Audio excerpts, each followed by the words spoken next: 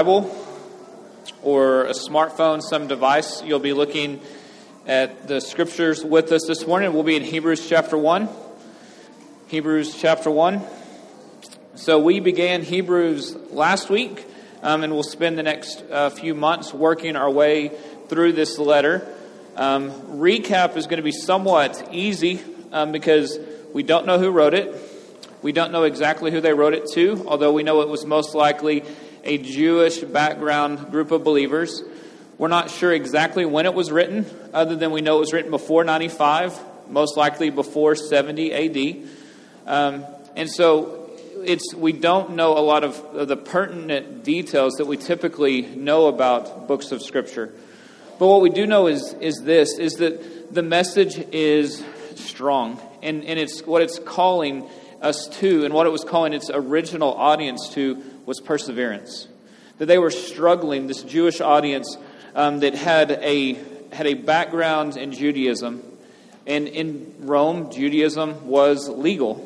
Christianity wasn't. And there's this temptation for them as persecution is coming up, as difficulty is coming up, to say, well, hey, Jesus is good, but maybe we should just step aside and go back to what we know and what's familiar and what's comfortable. And the author of Hebrews is going to say emphatically, vehemently, over and over again, Jesus is better. And he's going to hold him up and tell us to look deep at who Jesus is so that we would be able to withstand the temptation, to withstand the pressure, the persecution, the desire to go back to what we once knew. So we know that Hebrews, although we are not a Jewish background audience, that we all have things, some of them religious, some of them sin-driven, some of them addiction-driven, some of them just normalcy in the world, some things that would be easy for us to go back to, that we are comfortable with, and that we're often asking ourselves the question, is Jesus enough? And is Jesus better? And so the author of Hebrews is going to hold him up and let us look at that. This morning, as we finish chapter 1, really where the author is beginning is there's been a side issue that has come forth. And this side issue is angels. And so you're thinking, okay, wait a second, angels? Like, this isn't 1990s TV, right? When we had all the shows about angels, do we even believe angels are real? This feels a little bit odd, and yet in Judaism, angels held a really prominent spot. But it's easy for us to take things that aren't supposed to be prominent and make them prominent, right? Like we can do this in our homes, in our households, right? That is, we know we want to have a happy household. We want, the husband and wife relationship to be strong and healthy. We want the kids to be disciplined. We want them to be in control. We want them to grow up learning, loving Jesus. Like we have this big overarching goal of what we want our family to look like. And there are all these components that come in. Well, we have to have our finances in order, and we have to have discipline in order, and we have to have a schooling process in order, and we have to have time for a married relationship, like all of these things. And if any one of those gets moved to the top and is like the thrust, everything gets knocked out of whack, right? If we are so concerned with control, right, that becomes the primary thing, right? Now everything gets thrown off, and yet control is important. If finances become the preeminent issue in our relationship, right? Now it's all about saving or having or spending, and things begin to get out of whack. So we have to have this overarching goal and then all of these supports. So angels are an aspect of Scripture. There's actually almost 275 mentions of angels throughout Scripture, like 162 in the Old Testament, and 108 in the Old Testament, 165 in the New. Like there is a massive amount of information about angels. But the angels and the study of angels had become this really prominent thing in Judaism. And so a lot of these folks are coming from an era where they're thinking and angels are highly regarded. They had almost taken a role of like a pantheon, where they were involved in all the nuances and the unexplained scientific phenomena in life, with like calendar, with stars, with nature, with seasons, that they're trying to explain the things they're seeing. They know it's supernatural, they know it's divine, and they begin to attribute it to angels. They believed that the law was brought by angels. And so angels had this really exalted position in Judaism. And because these are Jewish background folks who now are believing in Jesus, there's this temptation to almost worship angels. And so the initial kind of our conversation about families for just a moment was this, that angels are a part of our theology, of our systematic of how we understand Scripture. But if they are taken from the role that they play into an elevated role, we can begin to go astray. If you look in Colossians 2, in verse 18, we see the church here was actually falling into worship of angels. So he says this, "Let no one disqualify you, insisting on asceticism and worship of angels, going on in detail about visions, puffed up without reason by his sensuous mind." That we saw that the worship of angels was not just kind of happening, it was happening, that it was being addressed by Paul and other writers in the New Testament.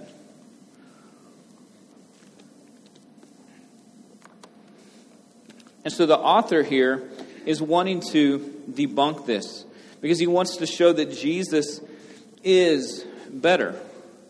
And so what he's going to do is he's actually going to quote the Old Testament scriptures, the scriptures that they would have recognized as authoritative from God, to show that Jesus is better, that he is higher, that he is more elevated, that he is more exalted than the angels. And so he's in these like 11 verses we're going to look at this morning, he's going to quote the Old Testament at least 7 times to compare and contrast Jesus with the angels. So let's begin in verse 3, and we will finish out chapter 1. And it says, "He," meaning Jesus, "is the radiance of the glory of God and the exact imprint of his nature, and he upholds the universe by the word of his power. And after making purifications for sins, he sat down at the right hand of the Majesty on high. Having become as much superior to angels as the name he has inherited is more excellent than theirs. For to which of the angels did God ever say, 'You are my son, and today I have begotten you'? Or again, 'I will be to him a father, and he shall be to me a son'? And again, when he brings the firstborn into the world, he says, 'Let all God's angels worship him.' Of the angels, he says, 'He makes his angels winds and his ministers a flame of fire.' But of the Son, he says, 'Your throne, O God, is forever and ever. The scepter of uprightness is the scepter of your kingdom. You have loved righteousness and hated wickedness.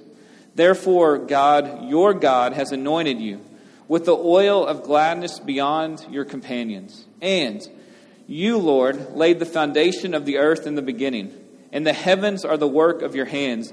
They will perish, but you remain. They will all wear out like a garment. Like a robe, you will roll them up. Like a garment, they will be changed. But you are the same, and your years will have no end. And to which of the angels has he ever said, 'Sit at my right hand until I make your enemies a footstool for your feet'? Are they not all ministering spirits sent out to serve for the sake of those who are to inherit salvation?" So what we see here is this, is the author doesn't spend any time really reflecting on the things that he's saying.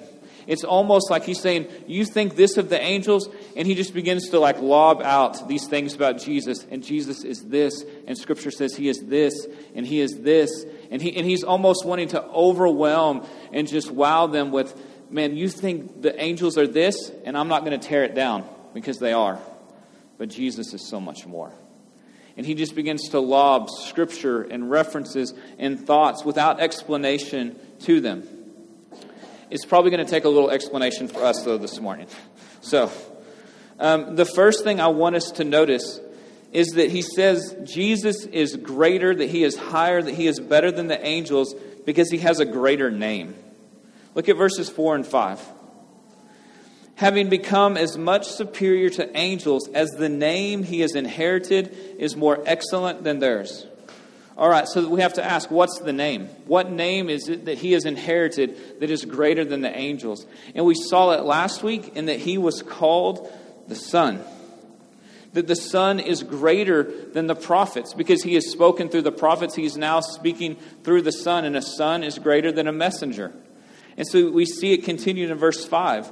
For to which of the angels did God ever say, you are my Son? Today I have begotten you. Which he is quoting from Psalm 2 there, verse 7. And so, listen, what he is telling them is this. Is he's like, look, the angels, they are supernatural. They are my servants. They are messengers. They are these tremendous beings that in the created order, right, are really higher than us. Because we know this from Hebrews chapter 2, verse 9, when he says, for a little while Jesus was made lower than the angels. So if Jesus was made human, right, he was made lower than the angels. So they play a different role in creation than us, but they are more powerful than us. And so he says this, for to which of the angels did God ever say, you are my Son? And so what he's saying is Jesus is greater because he has been called Son. Now listen, that idea there can begin to bother us a little bit of like, okay, so he became the Son. Like, what's going on? Was he not always the Son? Is he God? Is he not God? And there's a reason when he says he has inherited this name. This title of Son is not meant to represent time. It's not a temporal thing. It's not saying that when he was born of the virgin, now he's the Son because now he's been made, now he's been created, now he's been brought into... It's not what he's saying. It's a title. It's a title that's been given. It's defining the relationship. He was always God. We saw in verse 3 last week that he has created the universe, that he upholds the universe. Jesus has always been God. But when he stepped into human history as our rescuer, when he put on flesh and was God incarnate, and then when he lived the life that we were meant to live in perfect submission, faithfulness, obedience, dependence upon God, when then he goes to the cross on our behalf, satisfying the wrath of God, the anger of God towards wickedness and sin. And then he is resurrected, beating sin and beating Satan and beating death. When he does these things, he inherits the name Son. Because the Son was sent to do a specific purpose, to be the God-man, to rescue God's creation, right, from eternal separation, eternal damnation from the Father. And so the Son is a title, it's a name given to the member of the Trinity, the Godhead, who is rescuing us. It is not that he was created later, that he was born later. He was and is God. He just did not need to be the Son prior to our rescue. And yet we know the rescue was set up from before the foundations of time, right? So that he was always going to be the Son. The Son is a title inherited. Some would say then and now that Jesus was just an angel, or he was just the best of humanity, right? That he did more than anybody else could do. But look at verse 2. In these last days he has spoken to us by his Son, whom he appointed the heir of all things, through whom he also created the world. He's creator, right? In John 10, verse 30, we see this statement from Jesus.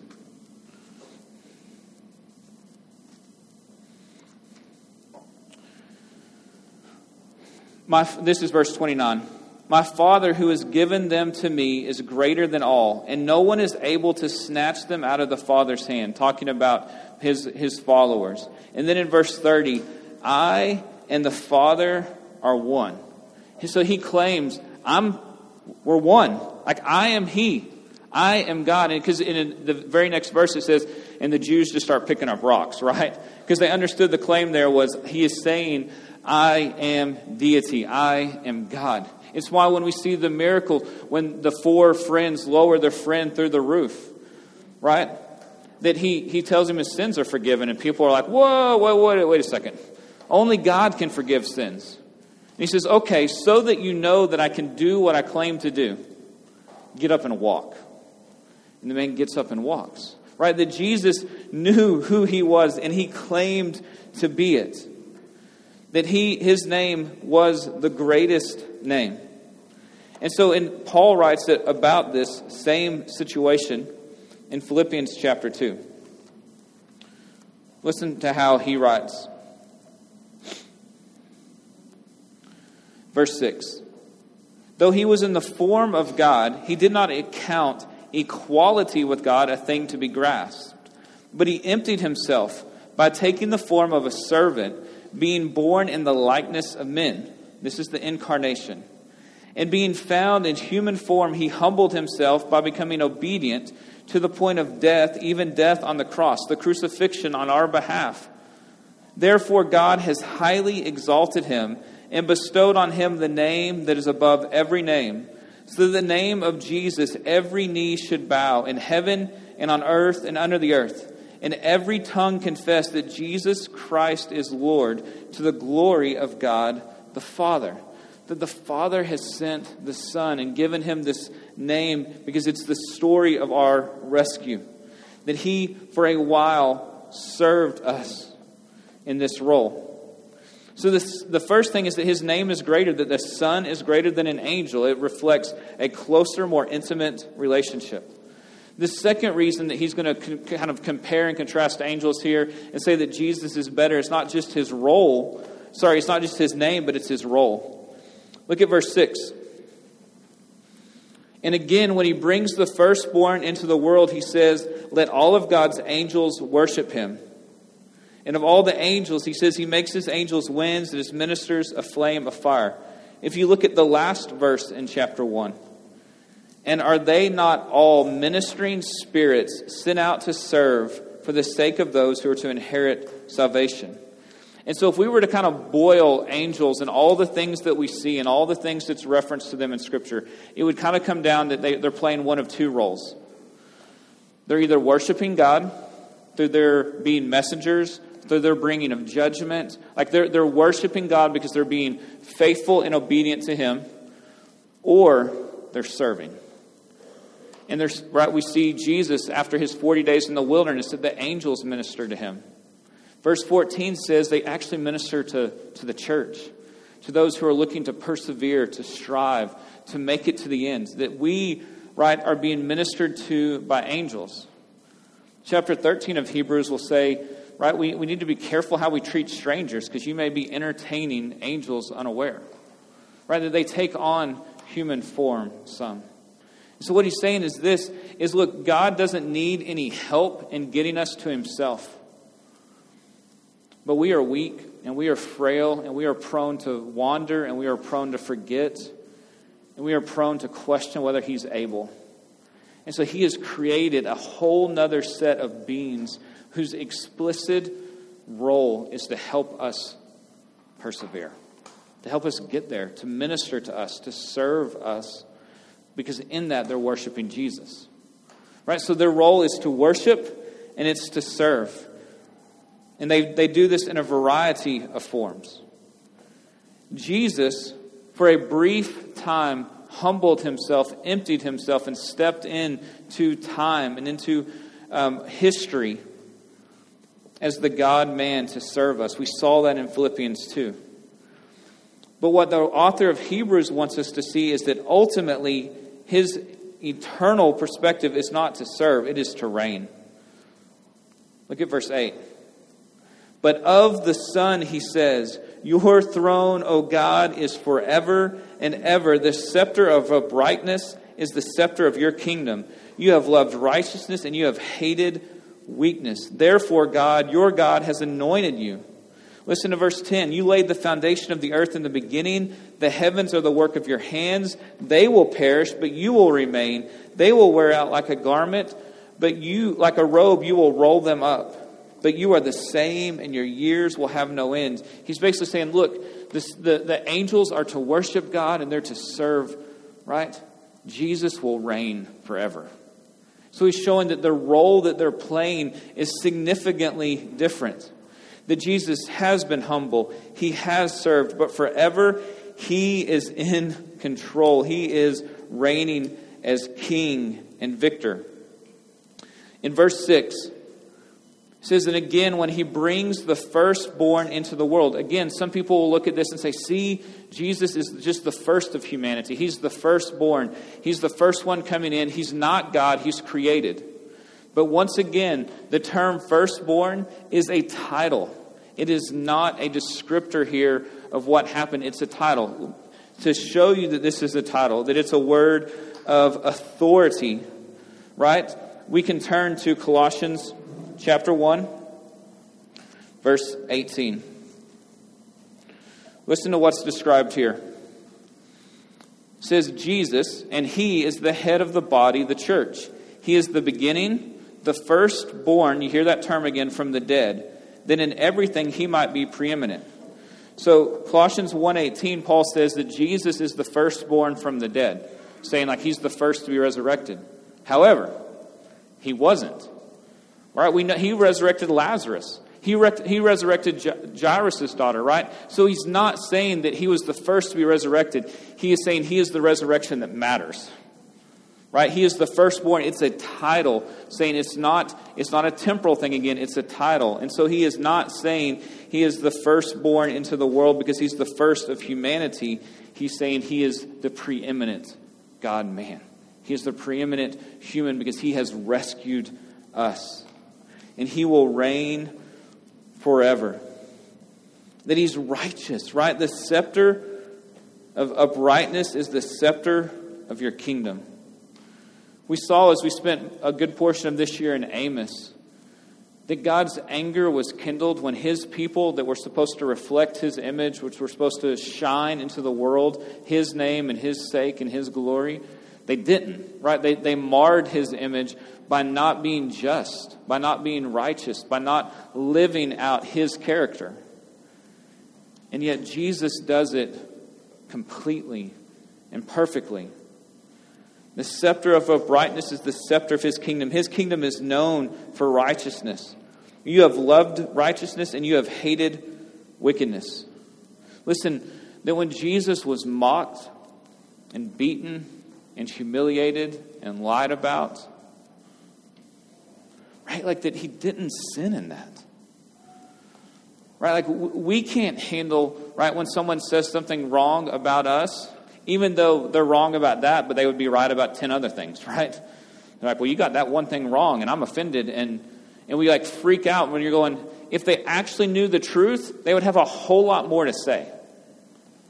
Right? And yet Jesus was mocked and humiliated and lied and beaten and done publicly and in a trial and all of these things and without sin. As we think about even the Me Too movement that has rocked the political and religious and social world over the last year, 18 months. Right? I want you to picture the scene where a woman comes and breaks, right, this perfume and begins to wash Jesus' feet with her hair. That in that moment, Jesus did not sin against her physically. We know that. But he also didn't sin against her with his mind. Right? Like, men, like we just know like that's incredible. Right? Like that he was holy and perfect and righteous, and his kingdom will be marked by these things. That this is who he is, and his scepter will say that righteousness reigns forever. So it gives us hope and security and stability that we know who the victor is. Do we see Jesus this way, or do we see him as like, yeah, he's the guy that's going to help me get to heaven?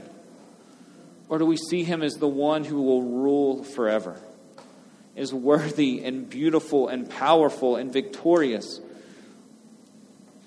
Listen, what the author of Hebrews is not doing is this. He is not degrading angels. Nothing he has said so far is to be like, you think too much of angels. He's saying this. Whatever you want to think of angels, he's better. He's more. Because they're going to worship him. Listen, look at verse 6. Let all of God's angels worship him. In verse 9, God has anointed you with the oil of gladness beyond your companions. Who were his heavenly companions? The angels. And he's saying God has come over and said, you are my son. And he anoints him. Listen, this is going to matter because all the priests of the order of Aaron were anointed before their service. And Jesus is going to play the role of high priest on our behalf, a role the angels could not play, to rescue us because he was in the flesh. We see him being anointed. The author of Hebrews is setting this up for us, that this matters, that God anoints him. And we see this at his baptism, right? In Matthew 3, he says, like, this is my beloved Son in whom I am well pleased. He anoints him with the Holy Spirit. He anoints him with gladness and with joy. In Acts 10, we are reminded that he was anointed with the Holy Spirit in verse 38. Remember what we read in Philippians 2 just a moment ago. That there will be a day where he will step back into history, where he will split the sky, and he will come for his church, for his people. And it says, and every knee will bow. And some of them will bow in absolute adoration and in worship and in recognition of, there's my King. I have worshipped and followed and sought and treasured him. And I will gladly bow my knee to the victor and to the conquering King. And there will be others who in that moment will bow their knee in fear. Because they will not be going, I'm not sure where I stand on this. They'll know who he is. And they'll know that he is mighty and powerful. Verse 13. To which of the angels has he ever said, sit at my right hand until I make your enemies a footstool for your feet? Church, he sat down at the right hand of the Father because he has accomplished the work. It is done. Angels are said to be in the presence of God. Luke 1 tells us this, but they stand in the presence of God. They don't dare sit. He is exalting Jesus, saying the work that he has done is accomplished. And if the Son is greater than the prophet, is the Son is greater than the angels, there is no further message to come. There is no one closer or more intimate to the Father than the Son. So the message is done. We will get nothing more than the gospel. That Jesus is the exalted one. He is the victor. He is worthy. And because of his greater name and because of his greater role, worship occurs. Verse 7, the angels worship him. Because he has won. He is victorious. He is satisfied. Because he was the Son. Because he was the King. Because he is righteous. Because he is our high priest. And he is enthroned and exalted. And so we get this scene that maybe will sound a little different to us now. This is Revelation 5 as John is getting a vision of heaven. And it says, right, that there's those standing around going, who is worthy to open the scroll? This is Revelation 5. Verse 9. Worthy, and this they say about Jesus, worthy are you to take the scroll, to open its seals, for you are slain, and by your blood you ransomed people for God, from every tribe and language and people and nation, and you have made them a kingdom which he rules with righteousness, and priests to our God, and they shall reign on the earth. Listen to verse 11 now. And then I looked and I heard around the throne and the living creatures and the elders the voice of many angels numbering myriads and thousands of thousands, saying with a loud voice, worthy is the Lamb who was slain to receive power and wealth and wisdom and might and honor and glory and blessing. Right? Like that they are standing, thousands upon thousands of angels, supernatural, glorious beings, saying to Jesus, worthy to you, glory to you. You are the one who has done this. You are the one who's accomplished it. You are the Son. So the writer of Hebrews is saying, think what you want of angels, but Jesus is exalted. He is more and he is better. So, here's where we end this morning. I don't hear a lot of conversation about angels right now, right? In 8+ years of Redeemer's existence, not once has anyone ever come and asked me a question about angels, right? That's yet to happen. It's just not a common in our culture conversation right now. It's not something you're hearing a lot of sermons about. But what angels were doing for the church here that the author is dealing with is this. It was distracting them. It was dividing their focus, and they were tempted to elevate the angels and in doing that, they were devaluing Jesus. They were bringing him down to level, or maybe he's just one of them, and they weren't seeing Jesus rightly or correctly. And so maybe angels aren't doing this in 2019 in our culture, but there are some things that are. And we're just going to hit on two of them. We'll leave the rest of that for conversation and gospel community. But culturally, we see two things that are doing this. And the first is this, is the absolute focus on comfort and health and wealth that the church can tend to spew. That what it does is it focuses our life on the temporal and the here and the now, and Jesus becomes a means to the end to gain what I really want, and that is power, that is prestige, that is reputation, that is relationship, that is health, that is money, right? In whatever vein you take it in. So Jesus, be my genie, get me what I want. If I have to give you a little of allegiance, okay, but you do what I want to give me what I need so I have the best 80, 90 years of life possible. And it needs to be easy. Right? And so what it does is it says, hey, we're still going to talk about Jesus a little bit, but we're elevating this other thing over here to the thing that we actually want, that we actually value, and it just continues to lower Jesus to our servant. Instead of the exalted, victorious one, enthroned in heaven at the right hand of the Father, who the angels, thousands of thousands, who are supernatural beings, greater and more powerful than us, are singing to, and we're over here going, do my bidding, Jesus. Right? Like, we would never want to say that, but that's the temptation of our heart. That is insane that we would view Jesus in this manner. The second, and maybe for us, a greater temptation even than to see Jesus as kind of the health and wealth genie, is for him just to be what we'll call Southern Jesus. Right? Southern Jesus votes like us, thinks like us, agrees with us. The stuff that you really hate, he hates it. And the stuff that you're like, I know I struggle with it, but it's not that big a deal. He feels the same way. He's never offended by your actions, and he never calls you into account. Southern Jesus tells you you're moral and you're polite. You're certainly not a Muslim, and he's going to get you to heaven someday.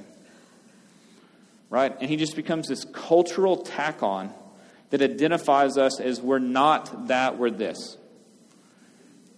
And he gets no worship. He gets no glory. He gets no treasuring, no following, because he's just this thing that identifies us, right? It's just like another flag in our yard of, I'm this political party, not this one. I'm this religion, I'm not this one. I'm right, and we just begin to line them up. And so if I say I'm a Christian, then it means, well, I'm mostly moral, I'm mostly polite, I'm mostly conservative, I'm mostly whatever. He can become a weapon if necessary, right? We can use him against others. Well, you know what Jesus says. And yet, we see that nowhere in Scripture, right? That we get to wield Jesus for our cultural benefit or as a weapon. Jesus is an object of worship. He is one to trust and to follow and to bow down. He is our King and our victor. He is our rescuer and our Savior, right? And so our lives are devoted to him as we strive after him. And so the author of Hebrews is saying this: you currently are distracted, and you're tempted to walk over here to something that feels easier and more comfortable, that will avoid some pain, and you want to make your life about that. And I'm telling you, if you do that, you're going to miss it all. Because Jesus is worthy, and he is better than you think he is. And he is more than you think he is. And he is going to get you to the other side. So hang on. And so he's writing it to the body, saying, let's hang on together. Right? We're going to get there together. We're not going to let people walk off and run away. We're going to get there together. So the end of chapter 1 is a little bit of like a second introduction. Because he's now just going to start to build on these themes of Jesus is better, of Jesus as a high priest, as Jesus as conquering king, as Jesus as victorious, as Jesus as the one who is coming, as Jesus is the one who wins and reigns, and constantly warning and drawing us back to stay with him. He is better than you think, and he is everything you need. So, church, here's the deal. There's probably some rub in our hearts this morning, because we can intellectually agree and nod with a lot of this. But there could also be like some dullness, or like, man, I feel like something should be like lit or like on fire, and it's just not. Like, I don't disagree with anything you say, but I don't feel that.